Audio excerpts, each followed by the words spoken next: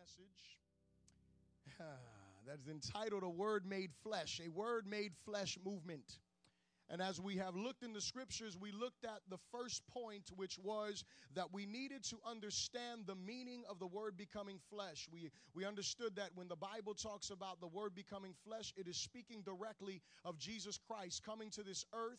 And when he came to this earth, he was the word, he was God with God, everything, nothing was created except by him. He comes to this earth, becomes flesh, and offers us salvation and deliverance. And we realize that when the word becomes flesh, what happens is there is change in the atmosphere. There is a transformation, because when the word becomes flesh, it is because the word of God is manifesting, the kingdom of God is manifesting, and God wants to bring change to the atmosphere. So that was our definition that we dealt with a few weeks ago. And then we also understood the second point, which was that we must endure the method of becoming becoming a word made flesh movement. Now, if you stick with me for a moment, because there's a lot of scripture. I have so much scripture. I think I have like 3 more messages right here today, glory to God. So I may get through point 1, but we're going to get there together. Amen. Hallelujah. And so what we realize is that the first thing is we got to understand what a word made flesh movement. Why? Because we need to know what we're asking God for, and we need to know what we're looking for. Amen. Not just shooting in the air saying, well, I want a word made flesh movement. Well, what does that mean? That means that you want to see the atmosphere change. That means that you want to see lives transformed. That means that you want to see people who are diseased being delivered. That means that you want to see people who are unsaved becoming saved. That means that you want to see marriages that are broken being restored. That means that you want to see young people who are living la vida loca, hello somebody, who are out there living how they want to live, doing their own thing. You want to see them having an encounter with Jesus that is overwhelming their life, where they are no longer living crazy out there, but they're living crazy for Jesus. Amen. That is what it means to have a word made flesh movement. And so we need to know what we're looking for. We need to know that, because when we know what we're looking for, we won't settle for anything less.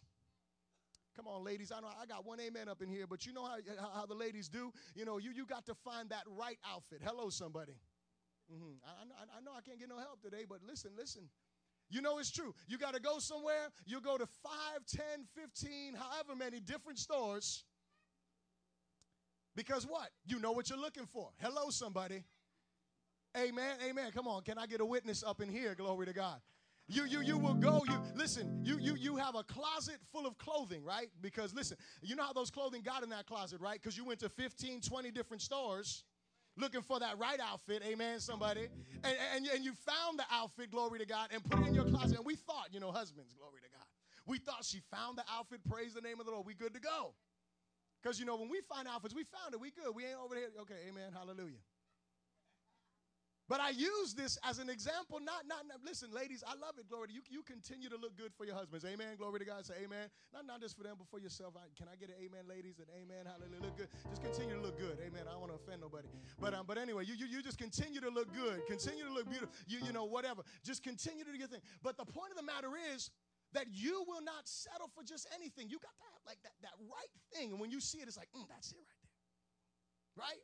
You know it. You know what you're looking for. And you ain't even seen it yet. You just know what you're looking for. Hello? Right? Church, God gives us in his word clearly what we should be looking for. The word of God teaches us clearly what it is that we should be seeking after. When we're looking in his word, we should see, okay, this is what Jesus did. This is what the church did. So that means that's what we should be doing. That is what should be happening. Plain and simple. So word made flesh movement, we need to know the definition. The second thing that we spoke about last week was we dealt with the fact that we need to endure the method of becoming a word made flesh movement, because we can look at whatever it is that we want, and I use this as an example, and this can go to either gender, but you see an outfit that you want, sometimes you got to wait until you get to the right size to wear that outfit. Hello, somebody, because it just won't look right. Amen. I can get a witness on that. Hallelujah, right? Because I didn't say any gender. I said, everybody. This in the middle. Glory to God. But sometimes you just cannot wear that out because that just don't look right, And then, and then if you wear it, you be looking crazy, because folk be looking at you like, what's wrong with that person? They done lost their mind. They need to wait a couple of weeks for that one. Hello, somebody. Listen. What am I saying? Well, last week we talked about something. We've got to take the right form. Amen.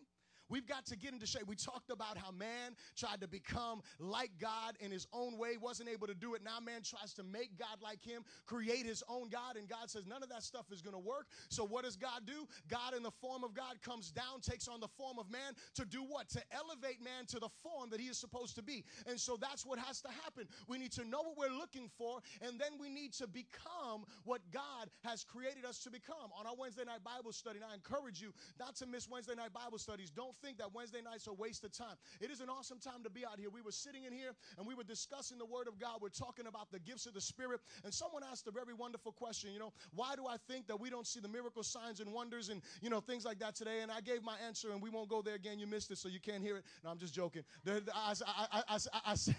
I said, it's because of a lack of faith. And I said, but also not just a lack of faith, because it's also something else, which is a lack of hearing. The Bible says that faith comes by hearing. So if we're lacking faith, then it must be a lack of hearing. So we need to be hearing the undiluted Word of God that is going to increase our faith, so we will step out in faith and operate according to how God wants us to operate, the bottom line. But the reason why I share that is not to point that out, but because there was an awesome testimony that was given. Brother Lewis was sharing how he walked into Norbert's store in the middle of a time of crisis.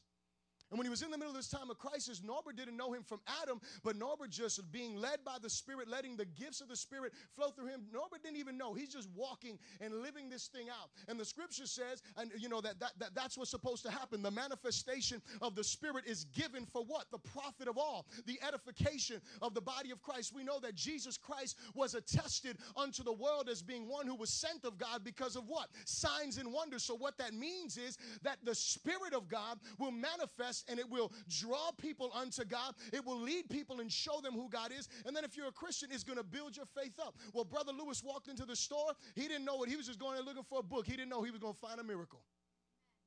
Oh, y'all didn't hear what I said?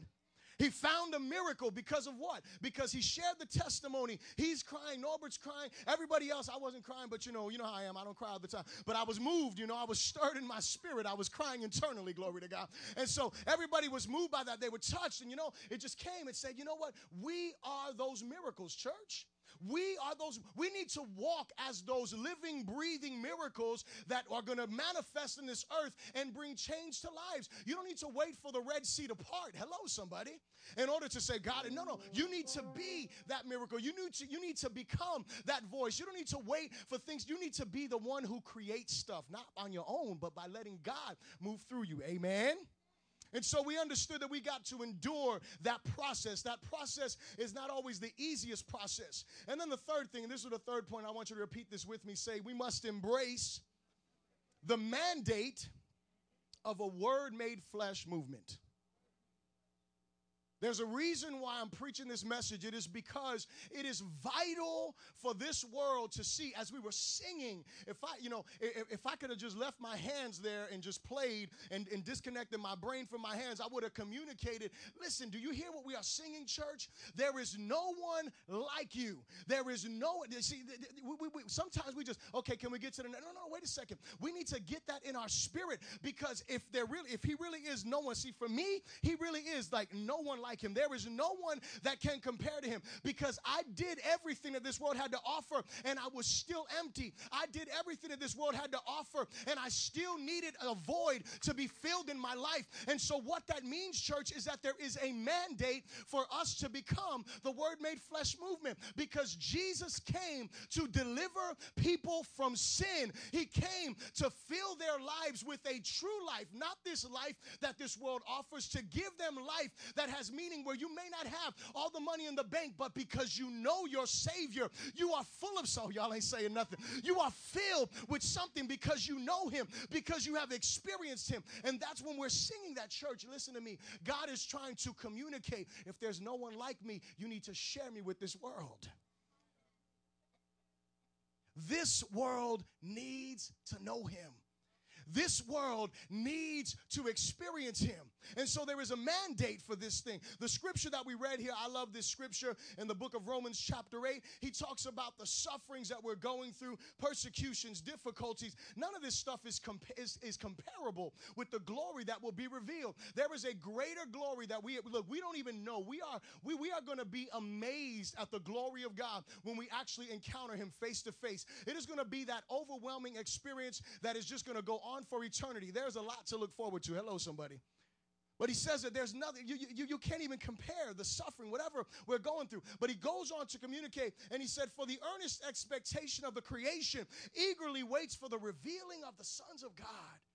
The earnest expectation of the creation. And I don't want to take this out of context because this scripture here, it is talking about natural earth. That is what it's talking about. It is talking about the trees, the ground. You want me to tell you what it's pointing to? You know that disaster that happened in Haiti? That is the earth groaning, church. That is the earth that is groaning, that is crying out for God's return. Y'all ain't hearing me here. Listen to me. That is what that is. That is that groaning that is going on. These things, all this global warming and look, all of that stuff, church, that is all the earth groaning. Why? Because the earth has got a better revelation than some Christians. I cannot wait to see my Savior. I cannot wait to see my deliverer. I am making some noise because I want the Redeemer to return, because when he returns, there will be no more global warming. It will just be the glory of God all over the earth. And some Christians are too busy living for tomorrow or next week and not living for eternity. Hello.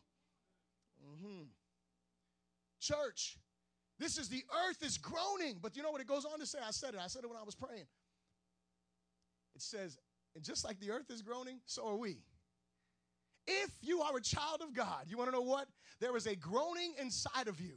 There is something inside of you that is longing to see Jesus. Just ask yourself that question. Are you longing to see Jesus? Are you really long? You see, because I'm going to tell you where it's going to be seen. It's going to be seen in your worship for sure. If you are really groaning to see Jesus, it's going to be seen in your worship. It's going to be seen in your prayer class. Think about how you pray. Are you falling asleep on God every time you pray? Do you find yourself in a time, I'm going to pray, I'm going to do this hour of prayer, and 5 minutes into it, okay, I got nothing else to pray. Do you find yourself like that? Church, hear me. There's nothing wrong with that if that's you, but you know what you need to do? You need to ask God, put that groaning inside, because you know what needs to happen? What needs to happen is and I ain't telling you to be late places, hello, because I know some of us just automatically late. But here's what I'm saying. What I am saying is you should be in the presence of God, and when you're in that prayer time, that you are like, oh my goodness, where did the time go? Hello, somebody. Yeah, you see, when you are having that type of relationship, you know why that is? Because there is a groaning that is going on inside of you. There is something inside of your spirit. And you know what the Bible also goes on to say? It says that the earth is groaning. It says that we are groaning. And you know what it says? It says the spirit is groaning. Hello. So the spirit, you know what happens? You want to know why? Because you're groaning, and you know what begins to happen? Because inside of you there's something going on. Now when you get into your prayer time, all of a sudden the spirit begins to move, and now you're both groaning together, crying out. And it doesn't mean you're making some crazy noises. Hello. That is not what that groaning means necessarily. It means that there is something that is going on inside of you. There is something that is moving on the inside of you. It's not just emotion. It's not just words. It's not just a prayer that you learned in Sunday school. No, it is something that is deeper, something that you cannot control that is leading you. And so when you come out, you're not looking at like, man, I only got 5 minutes. And you know, I've had those. I don't have them every time. I don't want you to get it twisted. Every time that I'm in the presence of God, it's not the same way. There are those moments that it is difficult, church. And I share this because I don't want you to get the wrong picture. I don't want you to think that Bishop is saying that if every time you get down and pray, you're not overflowing and crying and weeping, that you don't have a relationship with God. That's not what I'm saying. I'm not even saying if you go in there and you need 5 minutes with him and you know, after 5 minutes you don't know how to pray. I'm not even saying that you don't have a relationship with him then. What I'm saying is you're lacking groaning, church. Because there's sometimes that, you know what, I get into the prayer room and I just sit there and you know what, nothing comes out.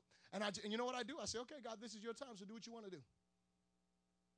And him and I just enter into worship, might enter into some meditation on the word of God. But the point of the matter is that there are those times, church, that we've got to have that in our lives. And you know what? It can't just be that I had it one day. Listen, is it something that is occurring? Is there something drawing you into the presence of God? Because the earth is groaning, the spirit is groaning, but is the church groaning? When the church begins to groan, things begin to happen, church. When the body of Christ begins to groan and begins to be moved in its spirit and in its heart, something begins to happen because of what? Because they begin to usher in the kingdom, because they begin to birth revival. They begin to pray over lost people like they never have before. They begin to see situations on the news from a different perspective. It's not just that, oh my goodness, ay bendito. No. It is something stirs inside of you. Something moves inside of your spirit when we are groaning, and that is the place that we've got to come to, because there is a need for this word made flesh movement. Well, now the scripture here tells us that the earth is groaning, but there's something else that we've got to realize, and it is that we see some things going on in the earth with the people that are in the earth. And it's not necessarily that they are groaning, but they are demonstrating something. In their murders, in their rape, in their sexual immorality, in their abuse, in their violence, in divorce, you know what all of that is, church? All of that is a cry of a people who are in bondage.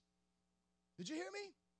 All of that is a cry of people who are in bondage to sin. They do not know God. Therefore, it is our responsibility to do one of two things. Well, our responsibility to do one thing, but we have a choice in the matter. It is our responsibility to align ourselves with God and to be that voice of healing, to be that voice of deliverance, to be that life that shines brightly in the midst of this dark earth, no matter who it offends. Hello.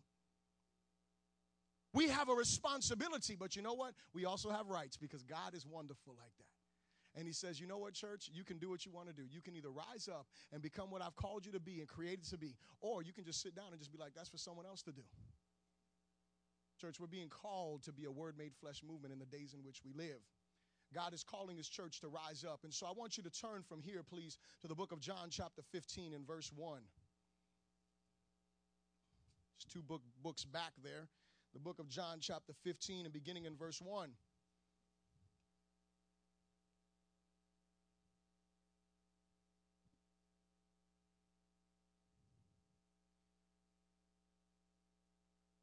When you got to say so.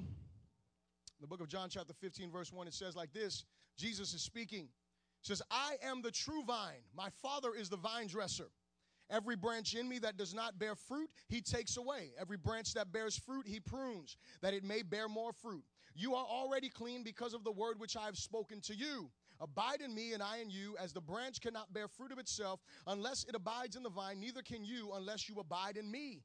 I am the vine, you are the branches. He who abides in me and I in him bears much fruit, for without me you can do nothing. If anyone does not abide in me, he is cast out as a branch and is withered, and they gather them and throw them into the fire, and they are burned. If you abide in me and my words abide in you, you will ask what you desire, and it shall be done for you. By this my Father is glorified, that you bear much fruit, so you will be my disciples. Continuing on in verse 9, he says, as the Father loved me, I also have loved you. Abide in my love. If you keep my commandments, you will abide in my love, just as I has kept my Father's commandments and abide in his love. These things I have spoken to you, that my joy may remain in you, that your joy may be full. This is my commandment, that you love one another as I have loved you. Greater love has no one than this, than to lay down one's life for his friends. You are my friends if you do whatever I command you. No longer do I call you servants, for a servant does not know what his master is doing. But I have called you friends, for all things that I have heard from my Father I have made known to you.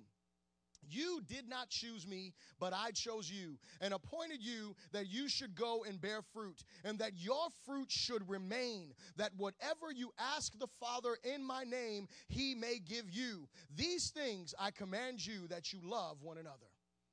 So Jesus is here communicating, and he is giving us what is necessary before we are going to see the demonstration of his kingdom, the demonstration of his glory. And this morning, the message is entitled, From Dwelling to Demonstration. And it is because the demonstration of God's glory will always be preceded by us dwelling in intimacy with him. The revelation, the demonstration of God's glory in this earth will always be preceded by intimate dwelling with Him, by us dwelling with Him intimately, by us seeking His face, by us being in relationship, because He has chosen His church to manifest His presence, His power, and His purpose through. Somebody say amen. He has chosen us. He has chosen you and I. If you have said, Jesus, you are my Lord. Jesus, you are my Savior. If you have said that, if you have made that a declaration, then you know what? You have a responsibility to make good on that declaration. You should become something greater than what you were the moment that you made that declaration. Amen?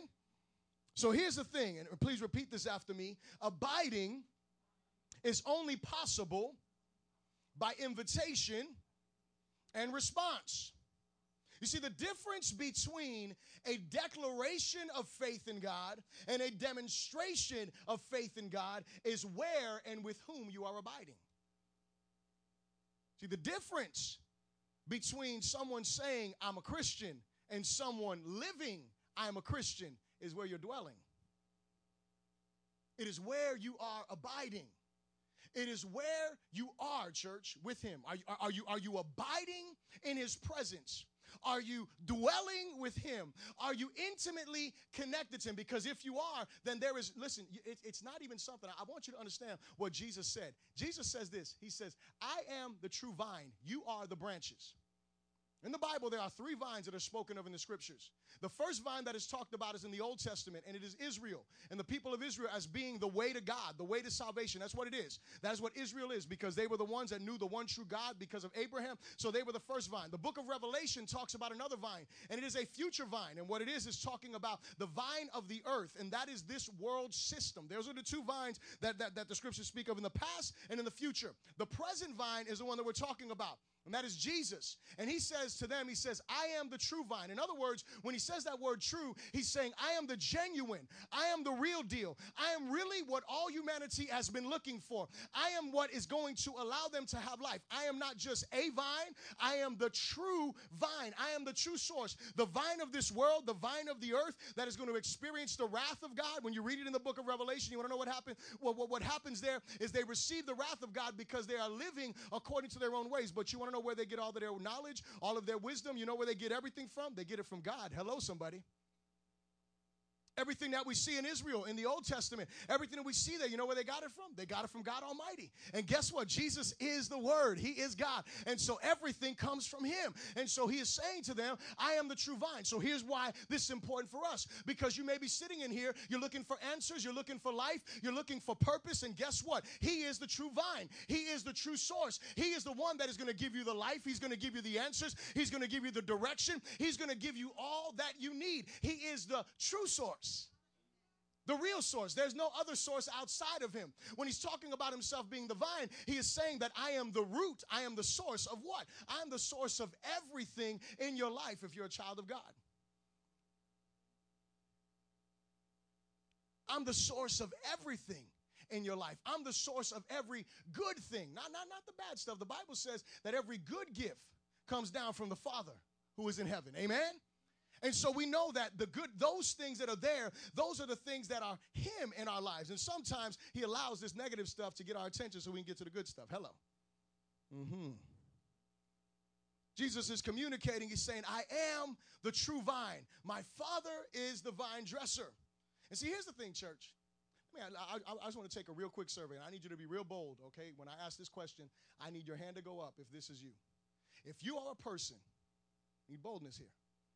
If you are a person who wants to fail, raise your hand. Come on, I need some boldness up in here. You are just determined to fail. That is what you can. I can't get one hand up in here. Glory to God. Praise the Lord. So that means that when I ask this other question, every hand is going to go up. How many of y'all in here want to succeed? Glory to God. We got a good church. They want the right things. Praise the Lord. You can put them hands down. Hallelujah. So we have a 100% consensus in this place that everybody in here wants to succeed in life. Can I get an amen on that? So you know what I'm going to do? I'm going to conclude. I'm going to conclude. This is my conclusion, okay? Because of my survey that I just did, all right? Glory to God. I'm going to conclude that you represent at least 99.9% of our population, right? And therefore, that means that 99% of our population wants to succeed. Now, they may have given up, right? That's why I leave like that 1%, because there may be one person that's crazy up in here. Hello, somebody. But everybody that I've ever met, when you were a kid, you weren't thinking about, man, when I grow up, I'm going to be a bum, yo. When I grow up, no child that I know has ever driven down the block, seen someone homeless in a box and said, that is my future. That is my goal.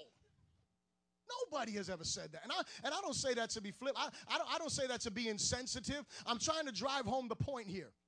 And it is that nobody in their right mind wants to fail, right? You know what is awesome? Is that God does not want anyone to fail either. Did you hear me? He has given us, this is so awesome. He has given us the foolproof one. Listen, this is not no money back guarantee. Listen to me, y'all. He is not even worried about all that stuff. He is giving you the 100% lifetime guarantee. No fine print.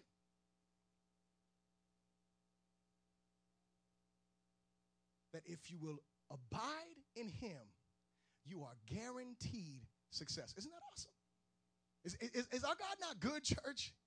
He gives, and this is, remember what I said, abiding is by invitation and response. There is an open invitation. All who call on the name of the Lord shall be saved. Amen? He doesn't will that any should perish, but that all should come to the saving knowledge of who he is. Makes it clear. It's an open invitation to everyone. Everybody who goes before God in eternity is going to be there for one of two reasons. It is to be judged to go to hell, or it is to be judged to enter into heaven and to receive rewards. Bottom line, there's just two groups. That's all that it is. There ain't no three groups. Hello. One group that's kind of in the middle. That group does not exist. They might try to stand in the middle, but God is going to be like, right over here to the left.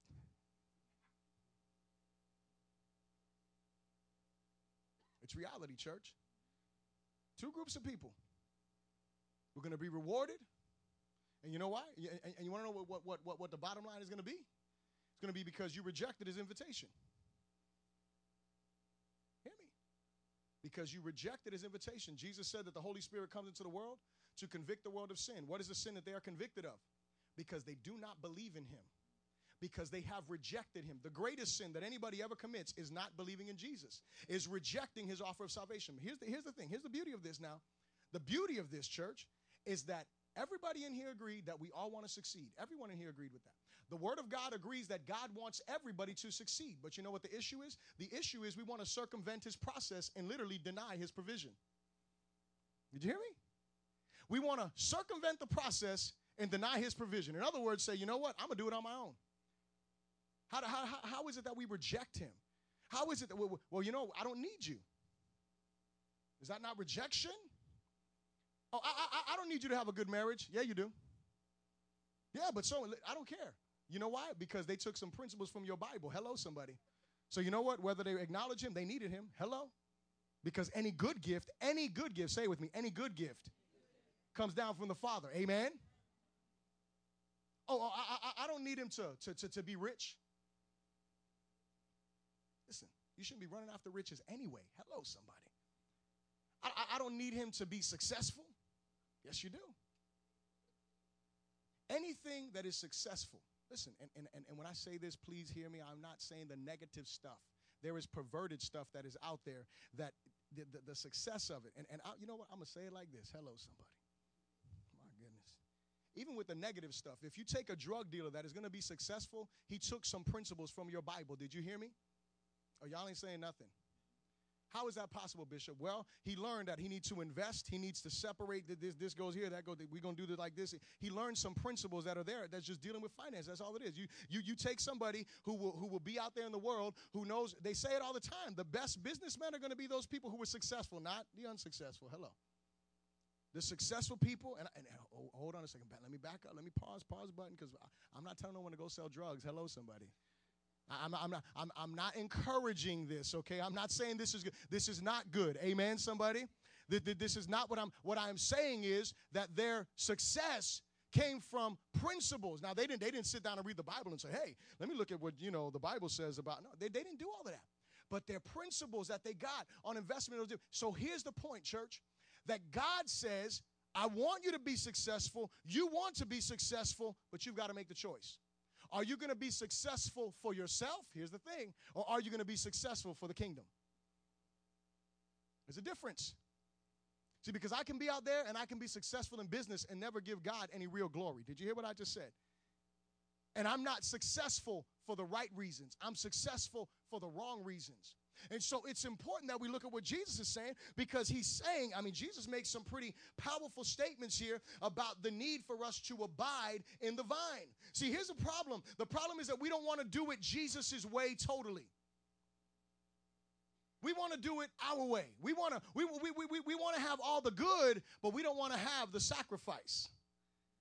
See, if you read the scripture there in the book of Romans chapter 8, he talks about the present suffering are not to be compared with the glory that shall be revealed. That's what the scripture said, right? But if you go back up a couple of verses, he talks about, and the Spirit of God bears witness with our spirit that we are children of God. And if we are children of God, we are heirs of God. And if we are heirs of God, then we are going to partake of the same glory as long as we participate in suffering. Did you hear that, church?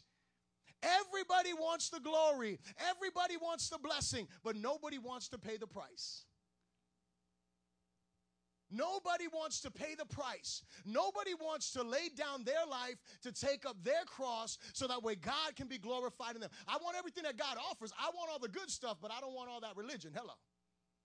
I want all the good stuff, but I don't want to have to go to church, 3 times a week. Hello, I don't want all that. I want all the good stuff, but I don't want to have to give no money to the tithes and the offerings. I don't want to support. I want all the good stuff, but I don't want to treat my spouse the way that the Bible says. Hello, somebody. I want all the good stuff, but I don't want to parent my children the way No, hold on a second, church. You want all the good stuff, you got to start doing things the right way.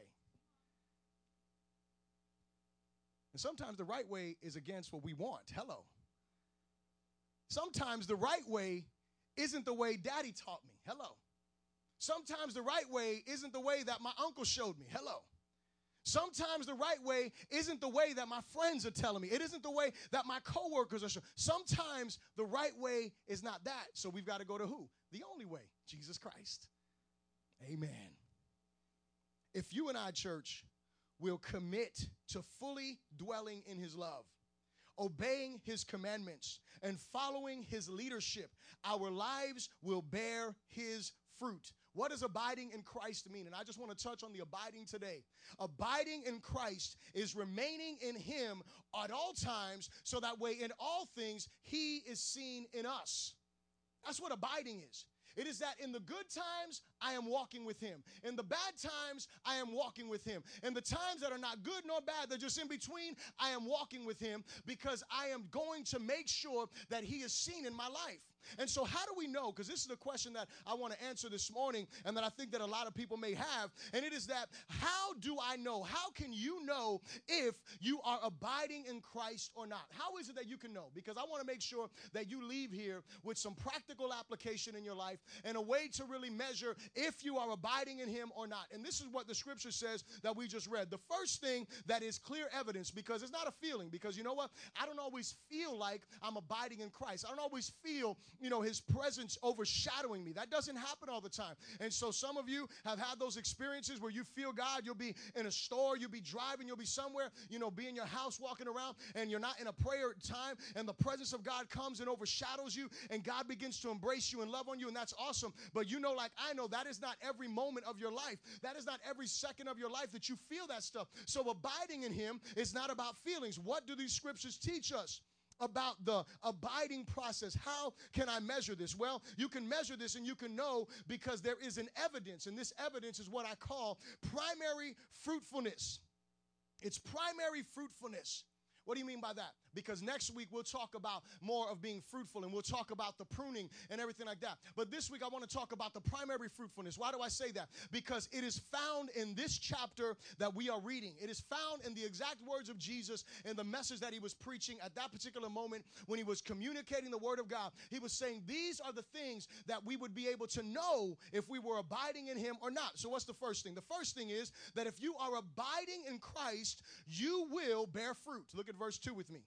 Verse 2 says, every branch in me that does not bear fruit, he takes away, and every branch that bears fruit, he prunes, that it may bear more fruit. Look at verse 4. Abide in me, and I in you, as the branch cannot bear fruit of itself unless it abides in the vine, neither can you unless you abide in me. Look at verse 5. Verse 5 says, I am the vine, you are the branches. He who abides in me, and I in him, bears much fruit, for without me you can do nothing. Look at verse 8 over here. It says, by this my Father is glorified, that you bear much fruit, so you will be my disciples. And in verse 16, it says, you did not choose me, but I chose you and appointed you that you should go and bear fruit, that your fruit should remain, that whatever you ask the Father in my name, he may give to you.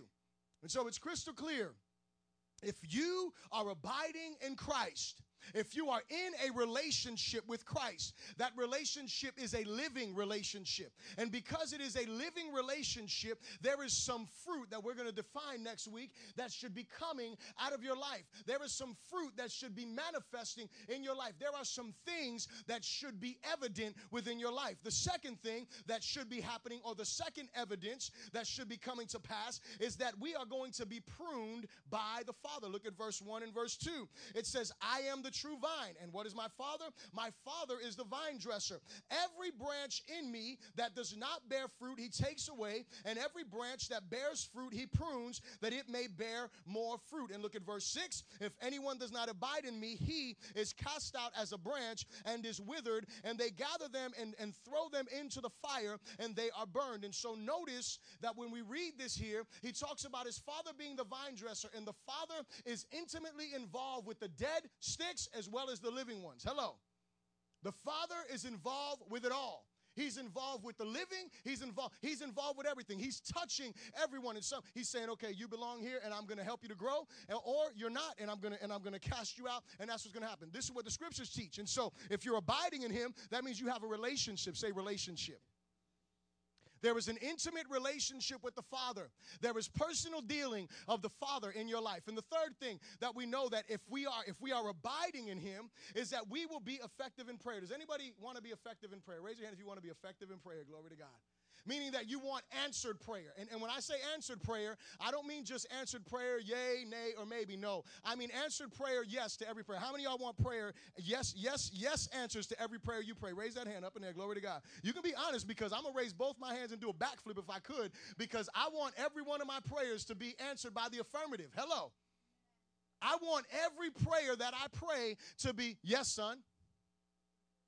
That's what I want. I want every prayer that I pray to, and you know what Jesus says? Jesus says you can have this. Don't take my word for it. Glory to God. Let's look at the Bible, because these are the couple of scriptures that I want to focus on here. Be effective in prayer. Look at verse 7. It says here, if you abide in me, conditional, right? My words abide in you. So that if, it connects both of these statements. If you abide in me, and you could say it, and if my words abide in you, you will ask what you desire, and it shall be done for you. Isn't that an awesome promise? Amen? Y'all can get excited. Glory to God. That's an awesome promise from your God. Let's look at verse 16. Verse 16 says, you did not choose me, but I chose you and appointed you that you should go and bear fruit, and that your fruit should remain, that whatever you ask the Father in my name, he may give you. Awesome promises. We can have what we ask. But can we look at the scriptures? I want to make sure we look at the scriptures together, so that way we're not going crazy, asking God for all kind of craziness. Glory to God. Look at chapter 14 and verse 3. One chapter back.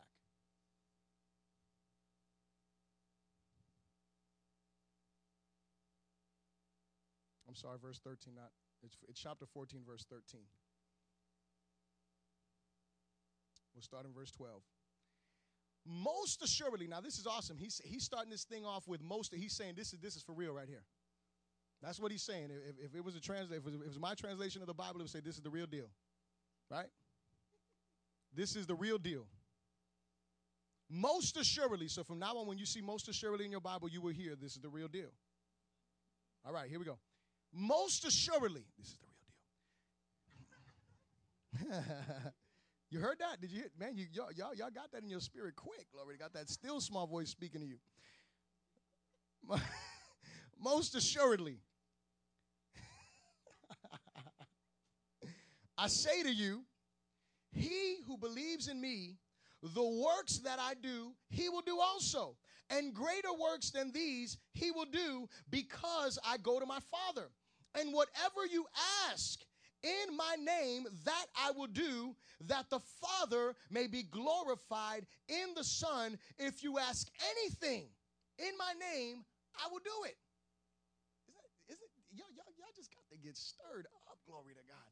I mean, these are some serious promises here. He's saying anything, everything you ask in my name, he said he's going to do it because it glorifies the Father. I'm not done clarifying. Let's go to chapter 16 and verse 23. And he says, and in that day you will ask me nothing, most assuredly. Y'all heard it. I know y'all heard it right there. You heard it. Most assuredly, I say to you, whatever, so everything, anything, and whatever you ask the Father in my name, he will give you. Hold on a second now. Pastor Robert is a teacher in this church, highly respected man of God. Now, everything, anything, and everything, those are all like all-inclusive words, amen? Correct, praise the Lord. Pastor Chad, do you agree with that? Another man of God, very well studious, hallelujah, praise the Lord. Everybody else, y'all agree, just English, y'all know English, right? Glory to God. Everything, you ain't got to be all deep in the word, you ain't got to be a pastor to give me a witness, okay? We got Dr. Mia. Is it good? Good, everything, all-inclusive, glory to God. We got doctors, everybody up in here just giving me a witness that I am not wrong in my interpretation of these words. Amen, amen, amen. And she's a graduate. She just graduated college, glory to God. So I got college graduates, doctors, pastors. I got it all, glory to God, giving me a witness. So I know that I am not led astray in this. Hallelujah. Okay, so we understand that he has given us basically, I'm going to say this is basic. Basically, he's giving us a blank check saying, here, just my name is already signed on it. The date is infinite, and you can cash it over and over again. Did you hear me? Is that not that's exciting, right? See, y'all ain't getting excited because you know that I'm setting you up, glory to God. Listen, it's not a setup. I'm trying to encourage you that if you want success, it's there for you.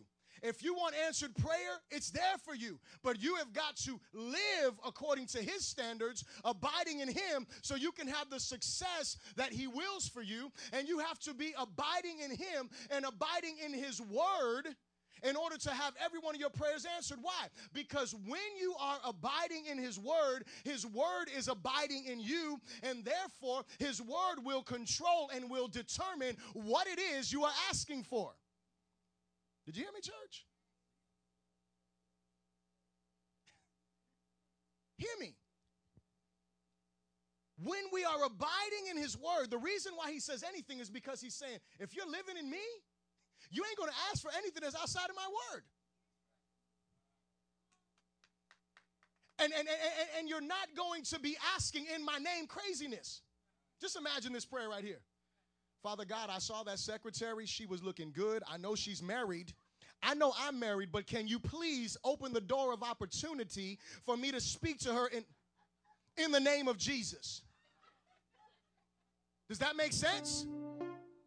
No, it don't make no sense. That is not God. That is not anywhere within the vicinity of his will. Hello, somebody. And so the point is, here's what you got to ask yourself. Am I asking something in the name of Jesus that I can really put in the name of Jesus next to? Am I asking something? Father, you know my husband. He has this life insurance policy. And you know, I'll be happy just you and me together. I'll sow half of this policy into your kingdom. In Jesus, does that sound like God? Send me to heaven. No, I'm just joking. I'm joking. I love you, girl. I would never listen. Hold on a second. Listen. That is crazy, church. That is crazy. And here's the problem. This is the reason why we are hearing no all the time. Because we pray in craziness. Did you hear me? And look, I drove those points like way out of proportion. I know that nobody, well, you know what? I can't even say that. I cannot even say that because there are some crazy folks up in the, listen, I'm just letting you know, we got to keep it real. I've heard some crazy testimonies, you know? I mean, just stuff that's just crazy. But you know what? You know why it's crazy? It's because it didn't come from the true vine.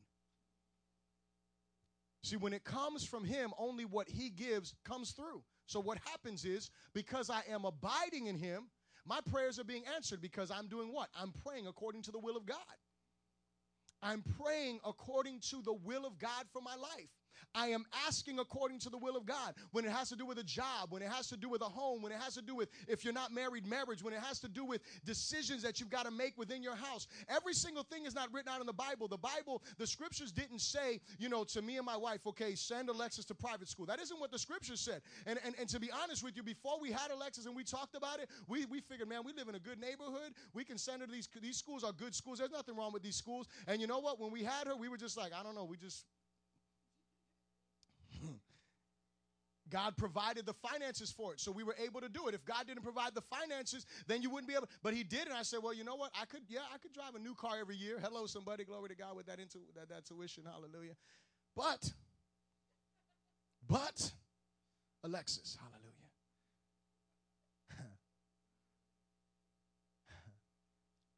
So the point of the matter is, am I wrong for sending my daughter to private school? No. Are you wrong for sending your child to public school? No. You know what's important? It's important that you are praying for your children no matter where they are. Hello, somebody. Oh, y'all ain't saying nothing there. You need to be praying for them no matter where they are. You need to be even equally important, because it's not more important than praying, but equally important to praying for them, you need to be living righteously before them. You need to be the living, because it does not matter where they are.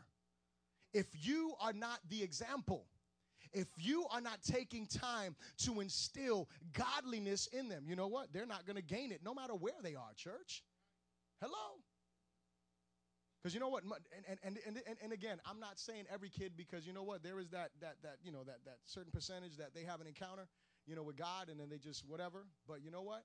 Most of these kids, I was one of them. When I was young, I was watching my family act crazy, you know, living that vida loca, you know that? Yeah?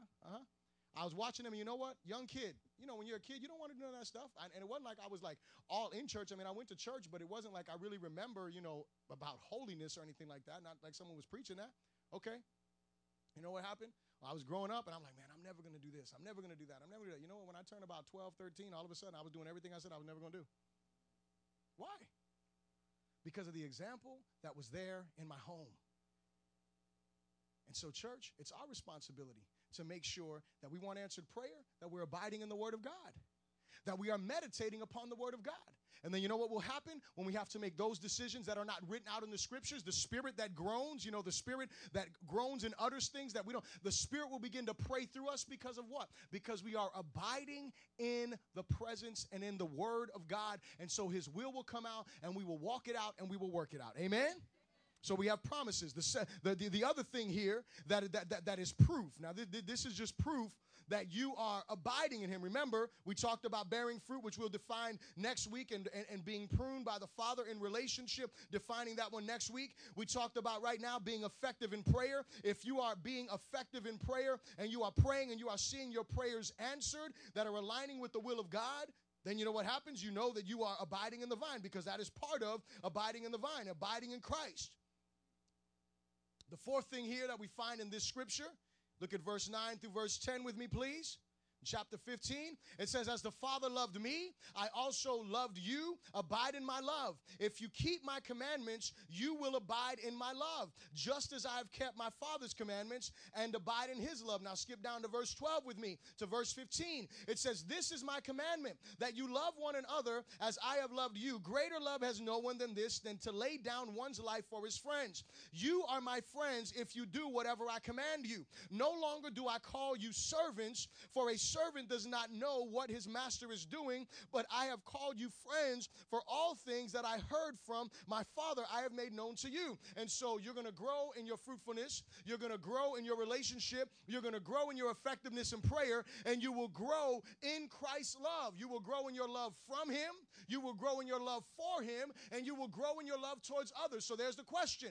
Are you growing in your revelation and in your understanding of God's love? Not just because you hear it, but because you are experiencing it, church. You should be experiencing the love of God. You should be experiencing a living, vibrant relationship. You do not have some God that is sitting up cosmos away and that does not engage with you. You are living, you are in a relationship with a God who says he wants to come and dwell. He is inviting you to abide. Abide means to dwell, to remain in, to be with him. So he's saying, I want you to be with me. I want you to have intimacy with me. So the first question is, are you growing in that love with him?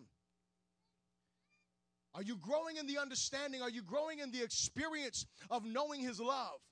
And then the other question is, are you growing in your love for him? How do I know that? Well, let's see. When you first came to him, you probably loved some things that weren't the best for you, right? And as you continue to grow in the revelation of his love, something should have began to happen that you started to dislike those things because you knew it was taking away from your relationship with him. Are you getting something here, church? So this is how you know you are growing in your love for him, because you no longer love, you no longer like, you no longer want to participate in those same things because they detract from your love with him. Now, if you're growing in the opposite direction, you just running after the things of this world, you just loving everything, and no, I'm going to tell you right, you ain't growing in your love for him. It's not happening. And then the last one there is we will be growing in our love for others. Are you growing in your love for your brothers? Are you making it a point to get to know your other brothers and sisters in Christ? Are you growing in your love for the lost? In other words, are you finding yourself more concerned about the eternal destination of others? Is that happening? If that's not happening inside of you, you need to question yourself, church, because the more you grow in love with him, it is only the product of you being in intimacy with him. And every time that you or I enter into the presence of God, we enter into an eternal realm. We enter into a realm that has no time in it. We enter into a realm that is beyond all of our understanding. And you know what happens? As we begin to taste eternity, we also get an understanding that other people are not tasting that eternity. Other people are not experiencing that. But everybody, no matter whether they're experiencing that or not, when they go across the line from life to death, they will either spend eternity with God or they will spend eternity separated from God in hell. That is a scary thing. And when you are growing in your love for God and you are growing in the revelation of his love for you, you know what happens? Your love for others begins to grow. So is your love for others growing? If it's not, you better check yourself, because you may not be abiding. And the last thing in verse 11, and I'm getting ready to close with this, he says this: these things I have spoken to you, that my joy may remain in you, and that your joy may be full. Are you growing in joy, church? That doesn't mean you're going to walk around with this. I mean, you know, some people, they just naturally smile. That's just not me. I don't know. I used to feel condemned. Honestly, I used to sit down, and when they would talk about joy, I'd be like, man, I'm like a sourpuss or something, man. I'm like horrible. I'm just bad, you know. I'm like, you know, it's just messed up. You know, I didn't have that. It just didn't come. I smile, but, you know, I just walk around. Hey, how are you? God bless you. How you doing? Some people, that's just them, and that's cool because it's natural. They, you know, but listen to me. Do you have joy, church? Do you have joy? I mean, are you experiencing something that is unspeakable inside of you? I mean, is there something going on in you that you are, you know what, you may not have that smile on your face all the time, but man, you know there is just something inside of you that's got a smile. Hello. There is something inside of you that is just excited about who God is. That's what he said. He said, I spoke all of these things. I told you all of this. He's telling his disciples, I told you all of this so that you would have my joy and that your joy would be full. Because you know what he was saying? He's saying, look at this. You have a joy, but that joy is not full. You have a joy. You have a happiness that comes. Oh, you get that paycheck? Sometimes it's like more depression, but listen. Man, I don't make enough. But anyway, glory to God. Need some answered prayer. Hallelujah. Amen. Praying according to his will. Living according to his will. But listen. He's saying, disciples, you have a joy. You have a certain joy. You have a certain satisfaction in life. But that joy is not full apart from me. See, because you need to have a joy that goes beyond everything else in this world. I was talking to a pastor friend of mine the other day. And as him and I were sharing, we were sitting down and we were discussing one of my favorite scriptures. And I've spoken on this scripture tons of times. And I believe it may be Psalm 37 or something like that. It's in one of the Psalms. I can't remember exactly where. But I believe it might be Psalm 37. And it says here, delight yourself in the Lord and he will give you the desires of your heart. And, and I've spoken on this scripture, and I'm like, we were sharing. And as I was sitting there, and this just shows you how God begins to give you more revelation the more you meditate on his word. Meditation has to do with communicating. It means to mumble. It means to sit there and under your breath, you talking to God and repeating his word. That's what meditation is. You ain't crazy. I'm not talking about, I'm not talking about being crazy. I'm talking about seriously. That's what when you look up the word meditation, that's what it means. So him and I are talking about the scripture. And we all understand that the scripture, we should, because I've said this a bunch of times and I've heard other people say this as well. And so the fact of the matter is, the reason why you delight in him, right, is because when you're delighting in him, he changes your desires. He gives you the things that he desires, so that's the reason why you will get the desires of your heart, because your desires begin to align with him. Powerful, amen? But here's the thing. This is what the Lord began to show me there.